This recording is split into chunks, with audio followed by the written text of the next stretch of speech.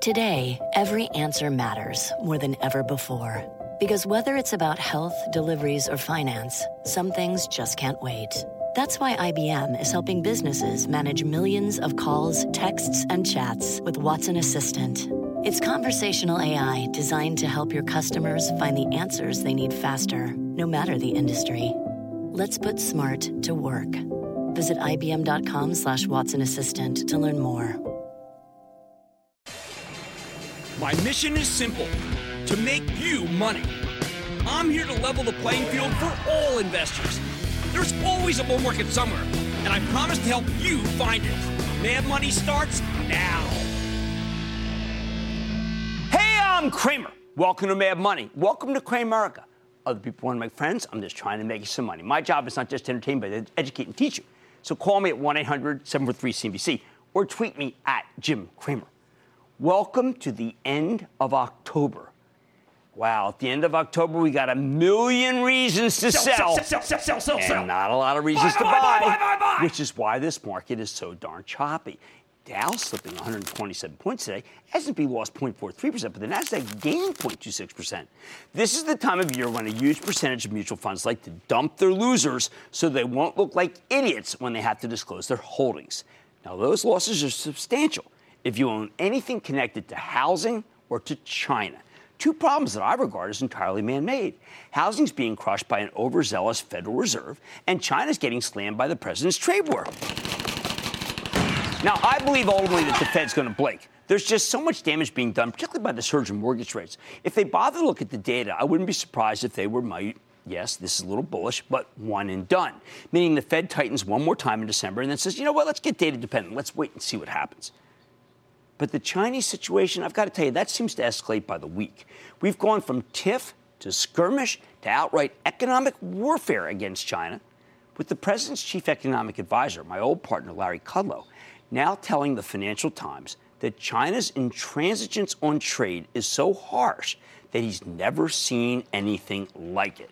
As Kudlow explains, the problem with the story is that they don't respond. Nothing. Nada.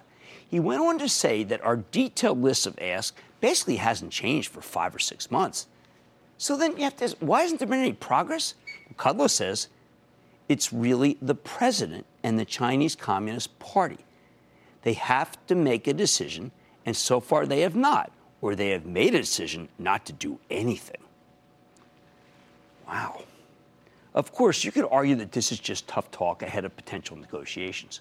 Or you could say, this is an emphatic end to the talks, if there were any. And we better get used to some serious collateral damage because of this kind of, look, my ears always pick up when I see Chinese Communist Party, because it reminds me that President Trump is not a big fan of doing business with communists. And in the back of his mind, I sometimes get the sense that he wouldn't mind if we stopped trading with China entirely. In other words, I think the president wants the economic equivalent of regime change. Yet not an economic war, but a Cold War, with the Chinese once again playing the pre-Nixon role of worldwide nemesis. Needless to say, that is not what Wall Street wants to see.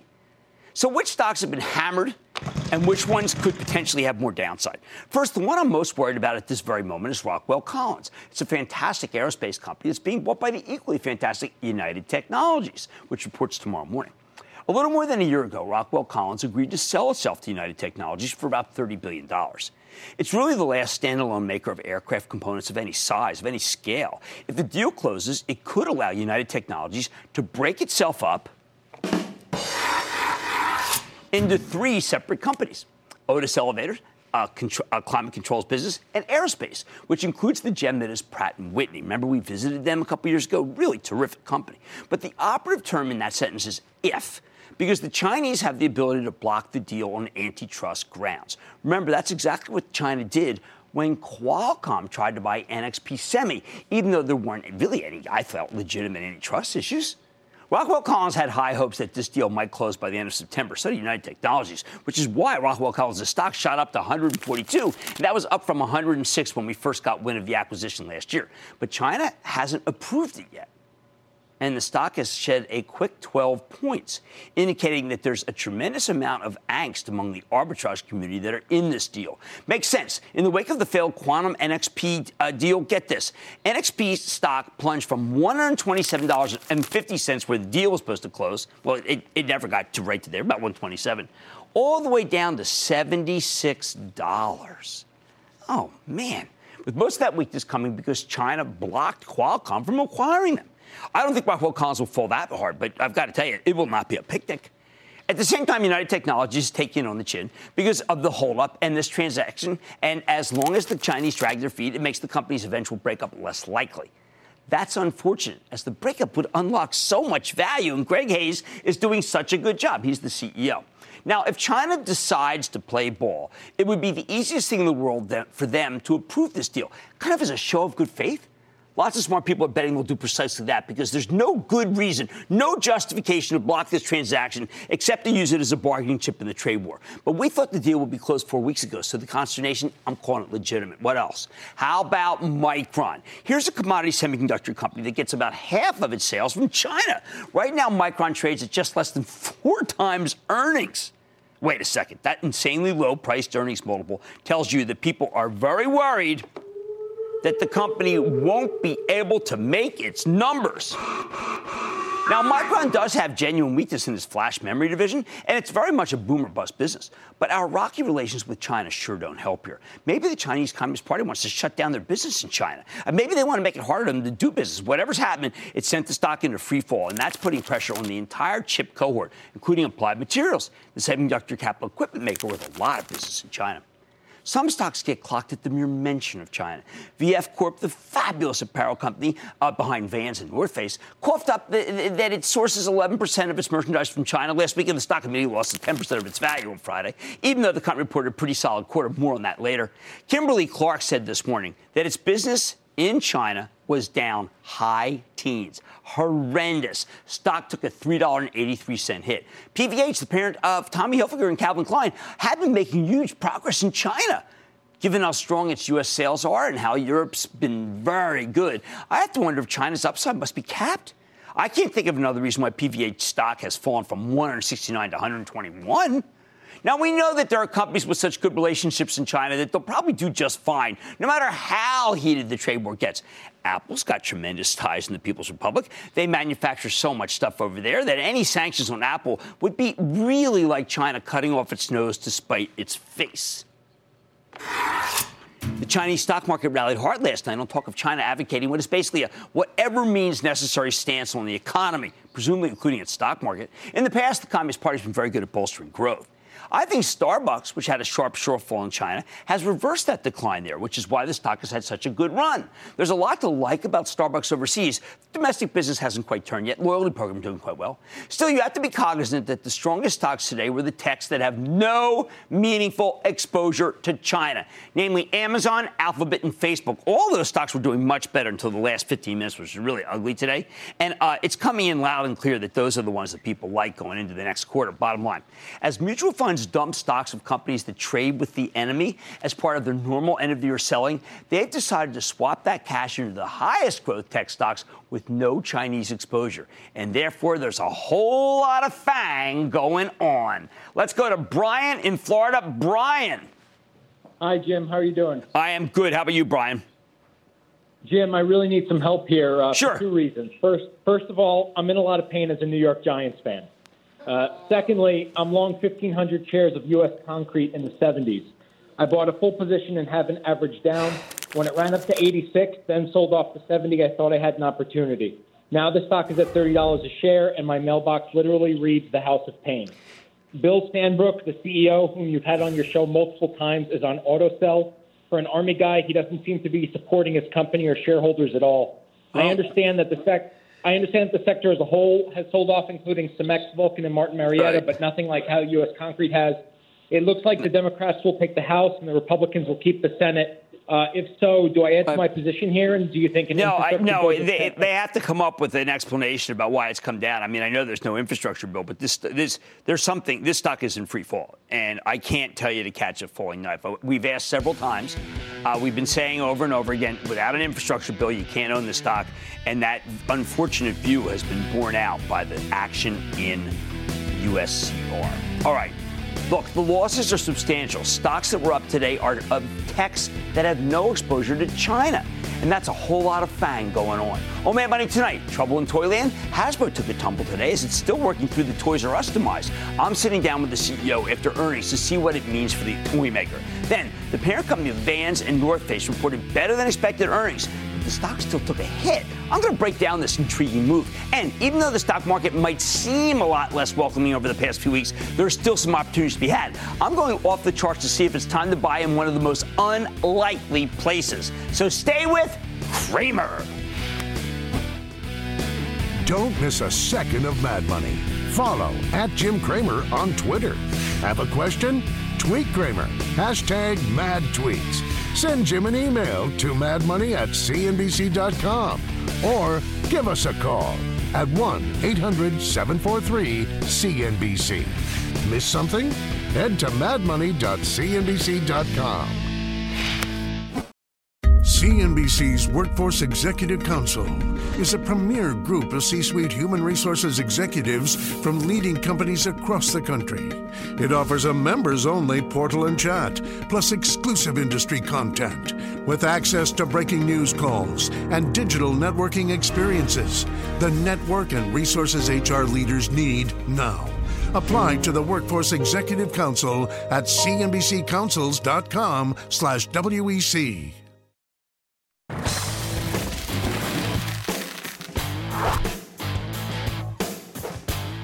How long will it take for Hasbro, the huge toy maker, to get past this collapse of Toys R Us, which finally shuttered all of its U.S. locations a few months ago? This morning, Hasbro reported a pretty suboptimal quarter. Company earned only $1.93 per share. The Street was looking for $2.23, 30-cent miss. Sales also came in weaker than expected, down 7% year over year. Toys R Us did a lot of damage, but the company also got hurt by overseas through a strong dollar, and a lot of inventory that had to move. That seems pretty clean. While Hasbro has some lucrative partnerships with Disney, including both Star Wars and Marvel Comics, those businesses declined dramatically because there were no major releases, and that's why the stock, I think, shed 3%.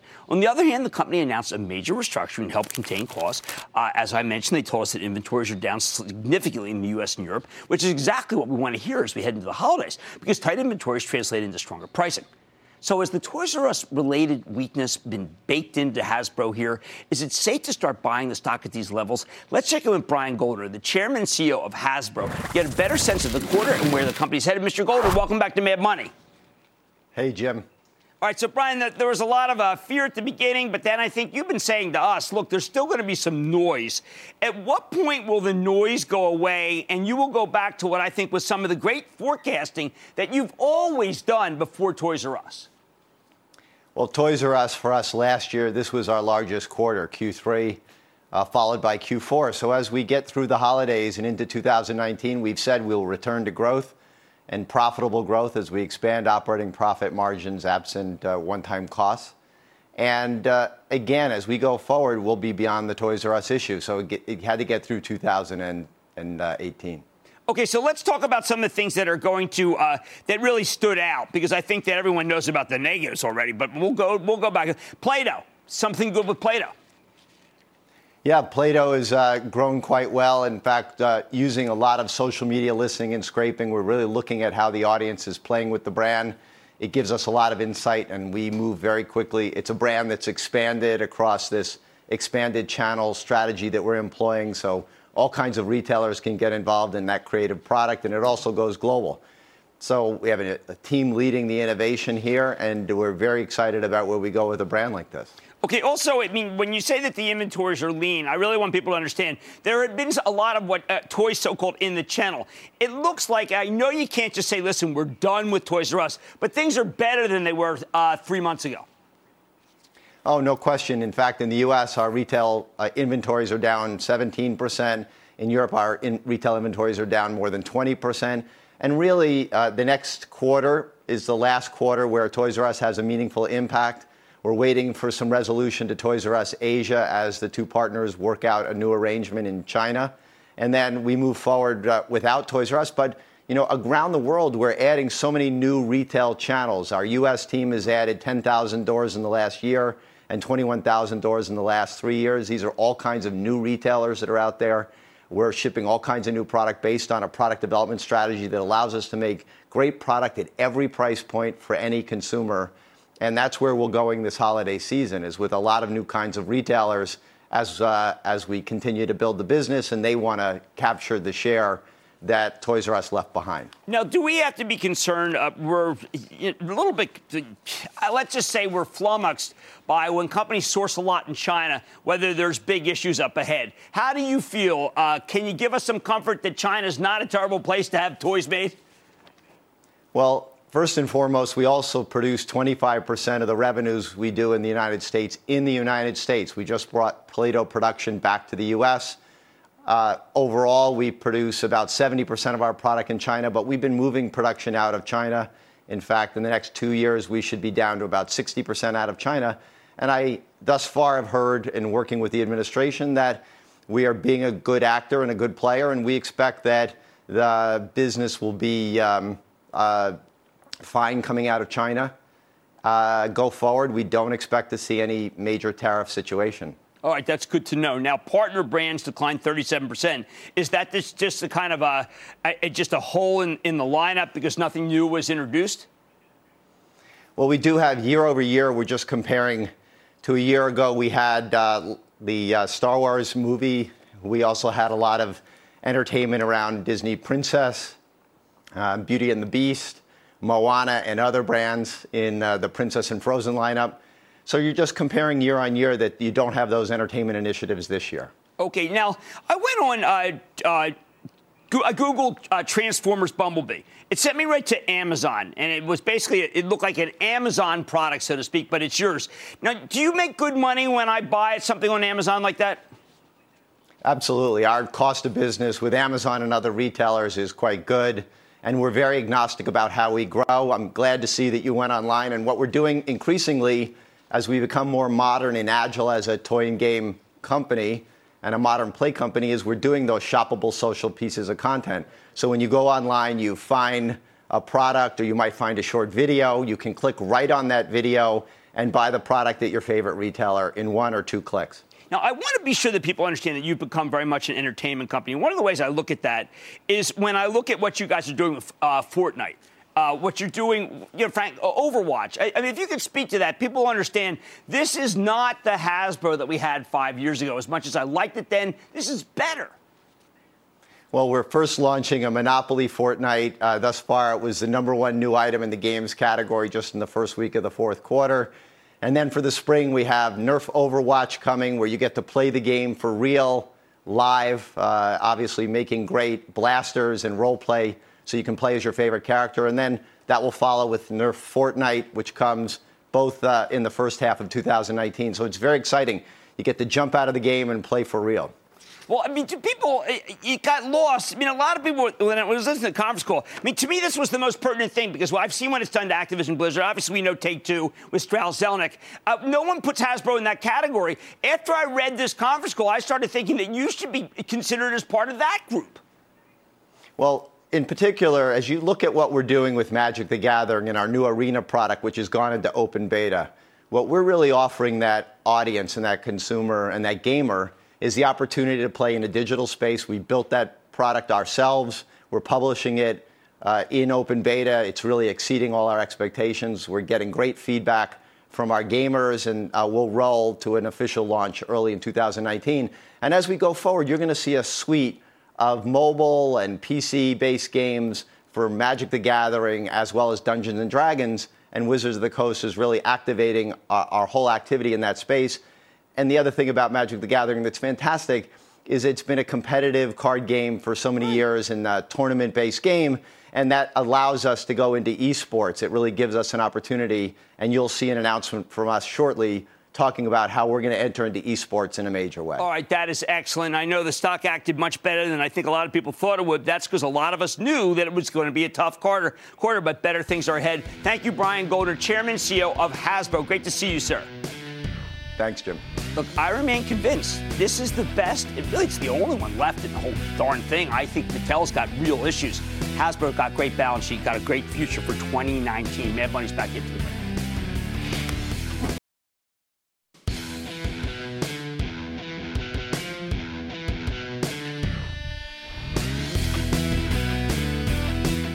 Even in a week where most of the market was breaking down, some sell-offs stand out. Take VF Corp, the apparel titan behind Vans, North Face, Timberland, and a host of other brands that you're familiar with. This is a company I adore, with a stock that I've recommended repeatedly over the years. So when VF Corp reported on Friday and the stock went into free fall, plunging nearly 11% in a single day, you better believe I took notice. First of all, before we do anything else, I need to eat some crow here. While I told you to expect that the stock might come under pressure in my game plan the week before, I didn't expect a meltdown like this. However, I think the market made a big mistake here. At the end of an emotional, panic-filled week, investors saw an imperfect quarter from VF Corp, so they decided to shoot first and ask questions later. But because they dumped a high-quality stock, I think you're now getting a chance to buy it at a huge discount to where it deserves to be trading. I'm not saying that everything was right. Hear me out. But I think it's too low. So to help you understand what's happened here, I want to put VF Corp under the microscope. Before we get to the quarter, though, you need to remember why we like the stock so much in the first place. Last month, we did a deep dive into VF Corp where I explained that there are two big things happening here. First, the company's spinning off its slower growing denim business early next year. And second, once that happens, VF will be a much more focused company with an incredible lifestyle brand. And that brand is known as Vans. They've taken what was once a niche sneaker brand for skateboarders, turned into a turbocharged growth story, maybe one of the best out there. That's why we like VF Corp. When I recommended the stock a month ago, I told you to be prepared to buy it in a weakness. Granted, I didn't expect this much weakness, but there's no doubt that the long-awaited pullback has indeed arrived. So what happened to crush the stock on Friday? Did VF Corp report a big sales and earnings miss? Did they slash guidance? No. Not at all. In fact, if you look at the headline numbers, it's really complicated. But if you look at the headline numbers, there was a lot to like about VF Corp. Their revenue from continuing operations came in higher than expected, up 15% year over year. Organic revenue was up 6%. While the company's gross margins, what it makes after cost of goods sold, was flat for the quarter, it did increase by 70 basis points on an organic basis, meaning without the impact of acquisitions. As for the earnings, VF Corp made $1.43 per share. Wall Street was only looking for $1.33. So far, so good, right? How about the guidance? Well, VF Corp actually raised its full-year revenue forecast slightly, and they tightened their earnings forecast. Both numbers were pretty much in line with expectations. So far, we got a good opportunity to buy, right? We got a good one. Right, what about the individual brands? Right, the two largest, Vans, which we told you we really like, and North Face. Well, Vans is up 26%. That's spectacular.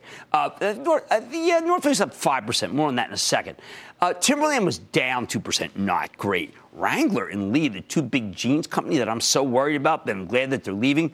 Let's call them awful, okay? Wrangler down 5. Lee down 9. But remember, VF Corp is spinning off this stuff. It's going away. Yeah, and that's going to happen early next year, precisely because they don't want to be in the denim business anymore. And they're moving to Denver. They're really trying to break away from this old image, okay?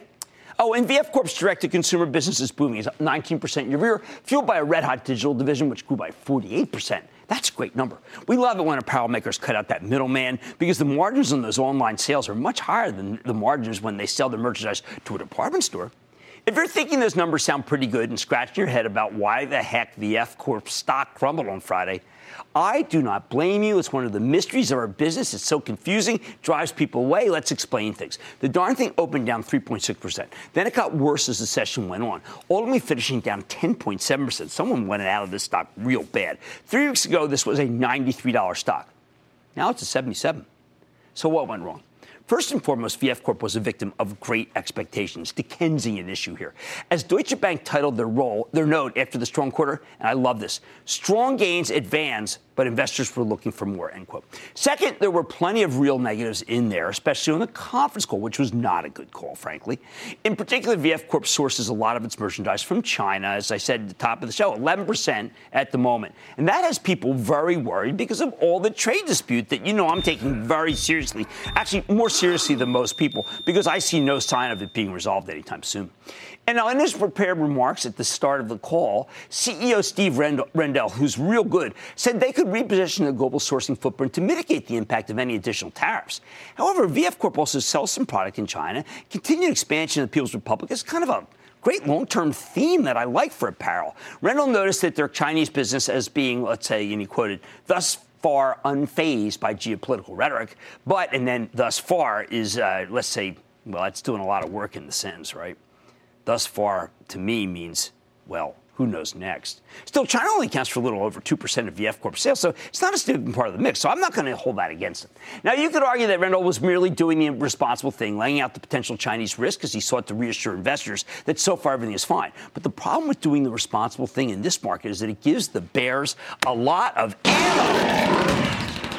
Immediately, the analysts ask the question after question after question about how bad China's going to get. Again, if you believe management, so far this business is doing fine. Unfortunately, investors have been turning on anything with Chinese exposure, even when it's only 2% of the business. On top of the trumped-up China woes, not a joke, trumped up, the numbers from North Face and Timberland, their second and third largest brands, they were disappointing, okay? This was disappointing numbers. While North Face is still growing at a decent clip, this was a slowdown in all regions outside of the Americas. Now, the company had a good response to that, saying that they said a lot of the orders from their biggest customers got pushed out into the next quarter, part of a broader shift in the way retailers time their orders. I don't know.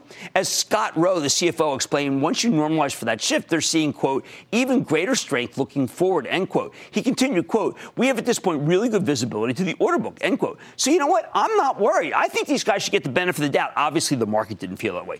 Timberland, though, no benefit of the doubt. This was just, they got a real problem here. Third straight quarter of bad numbers. That said, right now, Timberland's working like crazy to diversify beyond its core old-school boots and into new categories. Rendell told us that they're seeing a lot of momentum in their women's business, especially women's professional footwear. While Timberland was down 2%, VF Corp thinks that long-term it can be a mid-single-digit grower. Again, when a management team as seasoned as this says something, unlike the analysts and the brokers, I'm on board. Finally, there was the hideous weakness in that denim business, the Wrangler and Lee jeans. Now, you never want to see bad numbers like that, but I don't think these were particularly relevant since VF Corp's getting rid of the division within the next few months. So what do you do with the stock of VF Corp now? This was not a lose 10% of your value in a single-day quarter.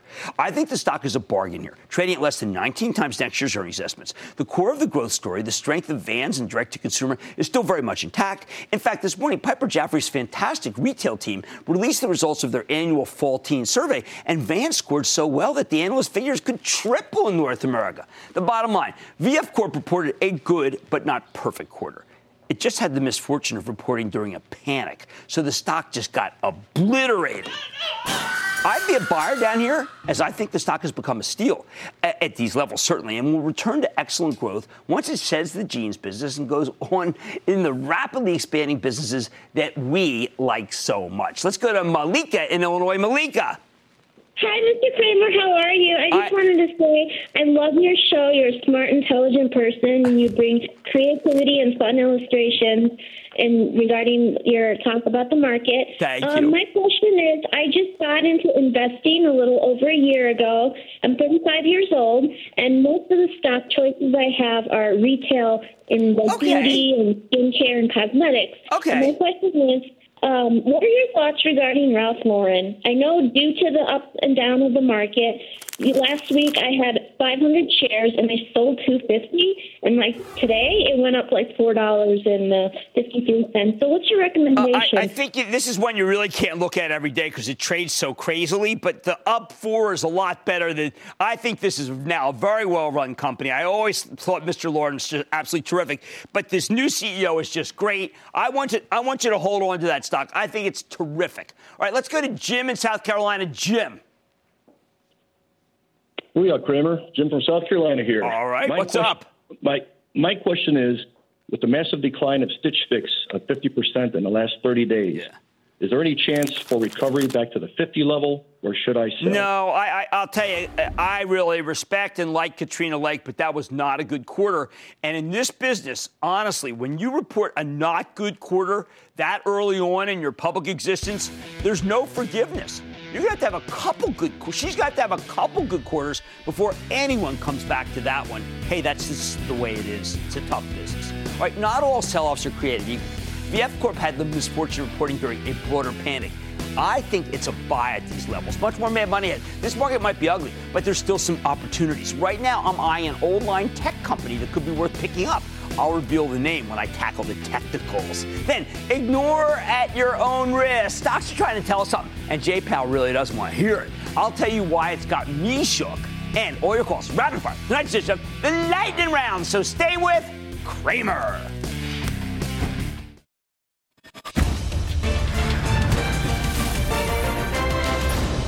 Tomorrow, kick off the trading day with Squawk on the Street.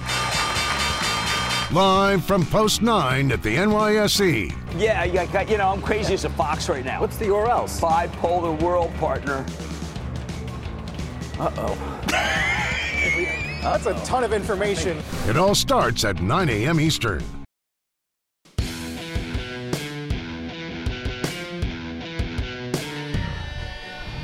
Look, I don't blame anyone for feeling dispirited here. This stock market has become a lot less welcoming over the past few weeks. The house of pain. In fact, I find the action downright worrisome. More on that later. But even when things get really ugly, even when you just want to sell everything and stick your head in the sand so you don't need to watch the carnage, I'm telling you to keep your eyes open for opportunities. And that's really the Mad Money credo. I think it's worth searching for these kinds of opportunities, even on ugly days like when the Dow goes down. NASDAQ did go higher. Granted, it requires a lot of intestinal fortitude to hold your nose and to buy something here. A lot of times I want to put some hot sauce in the names I want to buy. Maybe I like them more. So let's talk about finding touchstones in a very tough environment where it's really difficult to try to make money. Regular viewers know that I find the market's recent action disconcerting. I try to listen to what companies are telling us, right, and what the stocks are showing us, more importantly. Right now it feels like they're saying, well, we got to have a slowdown courtesy of the Fed and the trade war. As long as our new Fed chief, Jerome Powell, very good man, sticks to his guns and keeps insisting we need 3 more rate hikes next year on top of the upcoming rate hike in December, I'm going to have a hard time feeling sanguine about this market. But you know what? There are other ways to evaluate stocks. Maybe Powell will change his mind. Maybe there's something the fundamentals just aren't capturing. And that's why every week we go off the charts, checking in with some of the best technicians on earth to see what they have to say. Because sometimes the charts tell a different story. And while the charts are far from perfect, in a tough market, they become extra valuable because they're emotionless touchstones. The charts don't panic when we go down. They don't get euphoric when we have a temporary bounce, which is how I don't know if you recall last week, but Mark Sebastian predicted that the market would have another leg down. We spoke to him last Tuesday after that big rally. Very few people felt like that, but Mark Sebastian read it right. Emotions get in the way, so looking at the technicals can be very helpful in a tough market. And that's why tonight we're doing a doozy. We're going off the charts with the help of Larry Williams, the semi-mythical technician who's been trading futures, commodities, and stocks for more than 50 years and has made us a lot of money. Williams is a legend. He's written nearly a dozen books, created a bunch of technical indicators, many of which are named after him, and he's got his own website where he teaches people to become better traders. ireallytrade.com. That's right, ireallytrade.com. When Williams makes a prediction, you do well to listen, especially when his calls seem to go against the conventional wisdom. And oh boy, are we going against conventional wisdom now. For example, at this moment, he really likes IBM. IBM of all things. That's right, IBM. He thinks it's poised to rally here, even though the stock has been a total house of pain. Remember, IBM just reported last week, okay? And the results were widely viewed as being very disappointing. The company spent years trying to embrace new, faster-growing businesses. The cloud, Watson, artificial intelligence. And they hoped that this would offset the long-term decline of the old IBM, what we call the incumbent IBM. But in this last quarter, it didn't work out, and the company's overall revenue slowed by 2%. Even the faster-growing parts were weaker than expected. But man, IBM, the stock, it has come down a lot. with it bouncing along at levels we haven't seen since January of 2016. Remember, the stock market was much lower then. So why does Williams think the stock is ready to rebound? I want you to look at this weekly chart, which shows a couple of very important things. You got the action in IBM in the black. Okay, that's easy enough to understand. And then in red, you've got a combination of two cycles. Williams is always looking at how stocks have traded in the past to predict their future direction. In the case of IBM, there are two dominant cycles. Okay, this is very interesting stuff, and I learned a lot here. One that comes due every 325 days, and another that's 145 days. When you combine them, which is what he's done, you get the red line, okay? Look at this. This is really cool in terms of being ahead of the curve. Now, these cycles would have predicted the recent declines in IBM stock, right? You would have gotten that one. See, before it went down, got that, okay? More importantly, when you project them forward, they suggest the stock could be ready to roar higher. Not just go higher, but roar higher. I don't know what's going to occur to make it happen, but let's just take the chart at its word. Next up, check out this chart of IBM, which shows the typical seasonal pattern in the stock in red. Williams wants to see how the stock trades in an average year. And again, he finds that you usually get a terrific rally starting in the last week of October. Well, hello. If you bought IBM in late October of last year or in 2016, you caught a very nice trade, all right? It's worked. Remember, this is the IBM seasonal pattern. This is the reality, okay? But how reliable is this pattern? I mean, is this fanciful or is it fact? I sometimes joke that technical analysis seems a little like astrology. You're looking for, I'm Aquarius, they tell me. You're looking for all sorts of formations, but there's no guarantee that having the right sign will actually give you the right results you want. However, even if we don't necessarily understand why it works, some of these patterns are a lot more bankable than others. When Williams ran the numbers, guess this is, again, I love this guy. He found that buying IBM on the 19th trading day of October, 19th trading day of October, has produced 48 winning trades over the last 48 years, as long as you use a $9 stop. And then you hold it for 5 days and sell once you get an up day after that. 48 out of 48, I don't know. I mean, as things go, pretty darn good, right? Of course, the thing about technical analysis is that it works until it doesn't. Maybe this year the pattern doesn't hold, then it becomes 48 out of 49. But at the very least, Williams has good reason to think that IBM may be poised for at least a short-term bounce here. So maybe this is one of those that you go for if you think that tech rally today spreads. Finally, and most important, I want you to take a gander at this daily chart of IBM, which includes one of Williams' proprietary indicators. In other words, stuff that he created. This is the Williams COTSI, C-O-T-S-I, a tool that helps us figure out whether big institutional money managers are buying or selling. Think of the blue line, all right, as the measure of informed buying at high levels. Informed meaning they've got money and they've done a lot of work. Right now, this chart suggests that the big boys are buying IBM hand over fist. Pretty interesting. Maybe they're attracted to IBM as a value stock at these levels. Got good yield, right?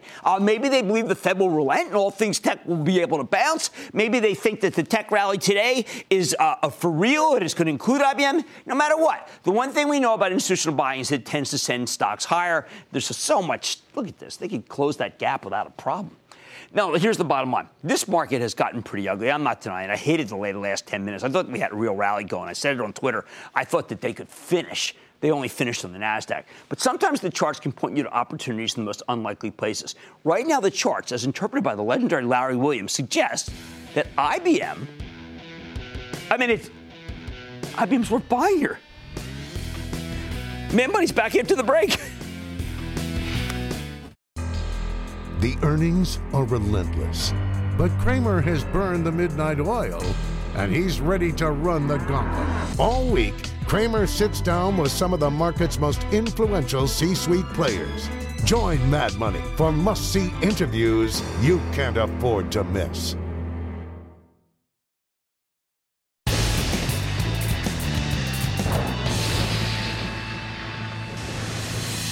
It is time. It's time for the light round.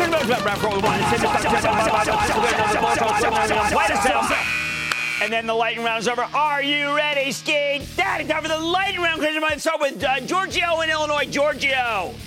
Booyah, Mr. Cramer. Sweet.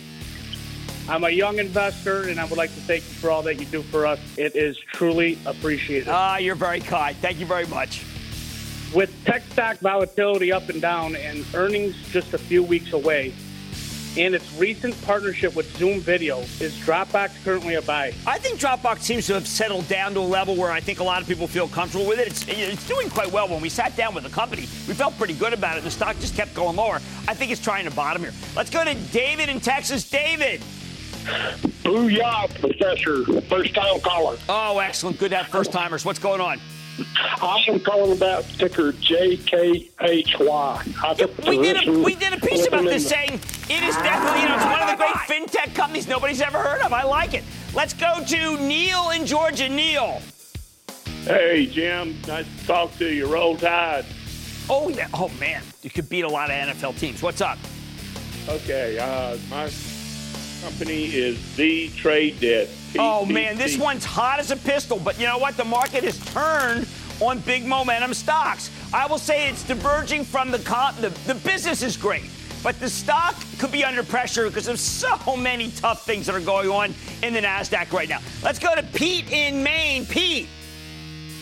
Hey, Jim. Booyah from the great state of Maine. It's an honor and a privilege to speak with you today. Oh, same. What's up?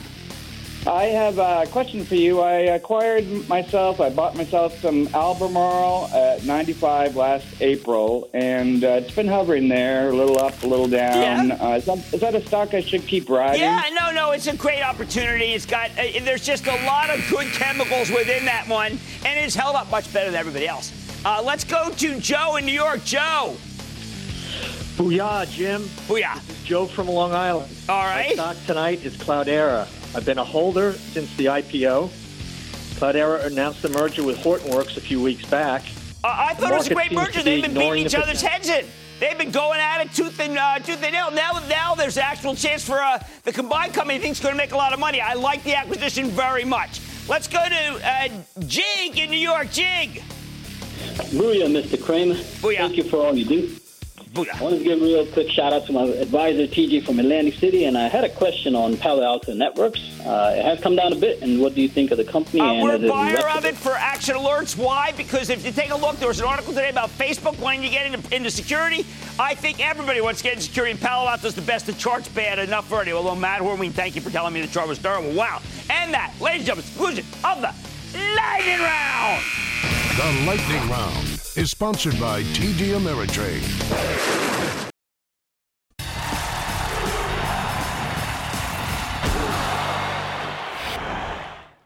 I know the averages looked relatively placid today, at least compared to the hideous meltdowns from last week, but the big indices are masking some tremendous weakness, at least on the big board. In fact, we had so many breakdowns of so many groups last week that it was mind-numbing. Worse than what's going down is what's going up. The best performing stocks here are the ones you reach for when you fear that we're going into a recession. When I perused the charts this weekend, the only winners last week were the utilities, the ultimate recession stocks. You could have thrown darts at the utility stocks and you would have made money. The worst utility I followed, First Energy, actually performed the best. How bad is that? Let me put it this way. The utilities are the worst leadership group imaginable. It's like being led by General Custer. You know that's not going to end well. Other than that, there were a handful of health insurers that put up some points, another recession-proof group, as well as Dollar General, Walmart, and Ross Stores. In other words, the recession retailers, plain and simple. The individual carnage is instructive because while many investors are beginning to realize that most stocks can't possibly handle being stuck between the tariffs and the Fed rate hikes, the vast majority of pundits keep insisting that the Fed is right. Why? Because the employment numbers are so strong. People, this is crazy talk. First of all, the unemployment rate, it's an historic lagging indicator. If you want to make a forecast about the future, which is all really that matters, it's the last thing you should be looking at. But you know what's a great forecasting machine? The stock market. And if you want to believe that the Fed is right to tighten 4 more times, you need to ignore the fact that the home builders like Toll Brothers, KB Homes, D.R. Horton, Lennar have seen their stocks just get eviscerated. When I scrutinize the charts of, say, Weyerhaeuser, Vulcan Materials, Martin Marietta Materials, U.S. Concrete, Home Depot, Terex, United Rentals, Mohawk, PP&G, dozens of others that are involved in the construction of housing in particular, it screams slowdown. Yet I honestly believe that if Fed Chief Jerome Powell looked at these stocks, it might mean nothing to him. He's becoming like a racehorse with blinkers on. Why does the action mean so much to me? Because historically, these kinds of breakdowns have been arbingers of some really severe economic downturns. Now, there are many other charts that scream, look out, in the tech world, including any cloud stocks and the data center stocks and the Internet of Things stocks, and they've been pummeled. You'll get a respite when, say, Lam Research reports good quarter, that's a semiconductor equipment company, but then the selling begins anew. While Facebook, Amazon, and Alphabet rallied today, the fact remains tech's got a problem. You know what it is? There's too much stock supply. For example, we have way too many cloud stocks that have been created, which makes it very difficult for anything in this category to find its footing. Then there's the semiconductor stocks. Micron's your best tell in an uninvestable group, and it's awful. However, if it's the housing-related stocks like Masco, like Fortune Brands Home and Security that leave me reeling. They're both down about 35% from their highs. Those hideous moves suggest that 5% mortgage rates are an anathema to people who want to remodel by taking out expensive home equity loans. Perhaps the most egregious performers last week were the industrials, the perfect bookends to the collapse of housing because they're under attack from both the trade war and the Fed. Can you imagine? How can the Fed get even more hawkish when it seems like the president has passed the point of no return when it comes to negotiating with China? It's not a trade war, it's just full stop. Sure, the Chinese market rallied 4% last night, but you know what? Thanks to the trade war, I don't see that helping our companies. We'll likely be excluded from any turn in China's economy because of politics. That doesn't seem to matter to Powell either.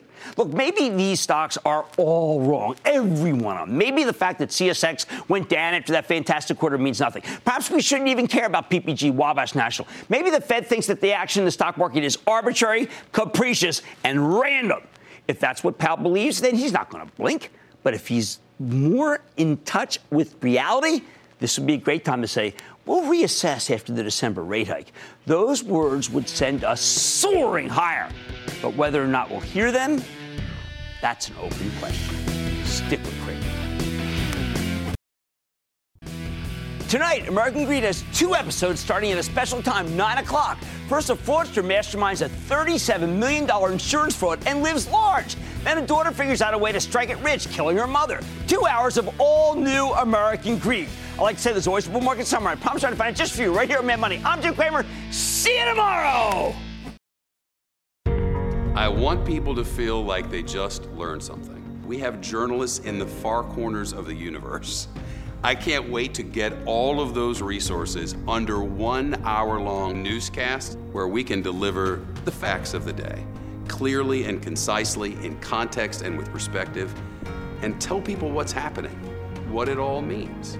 Get the truth, not the spin. The News with Shepard Smith. Subscribe to the podcast today.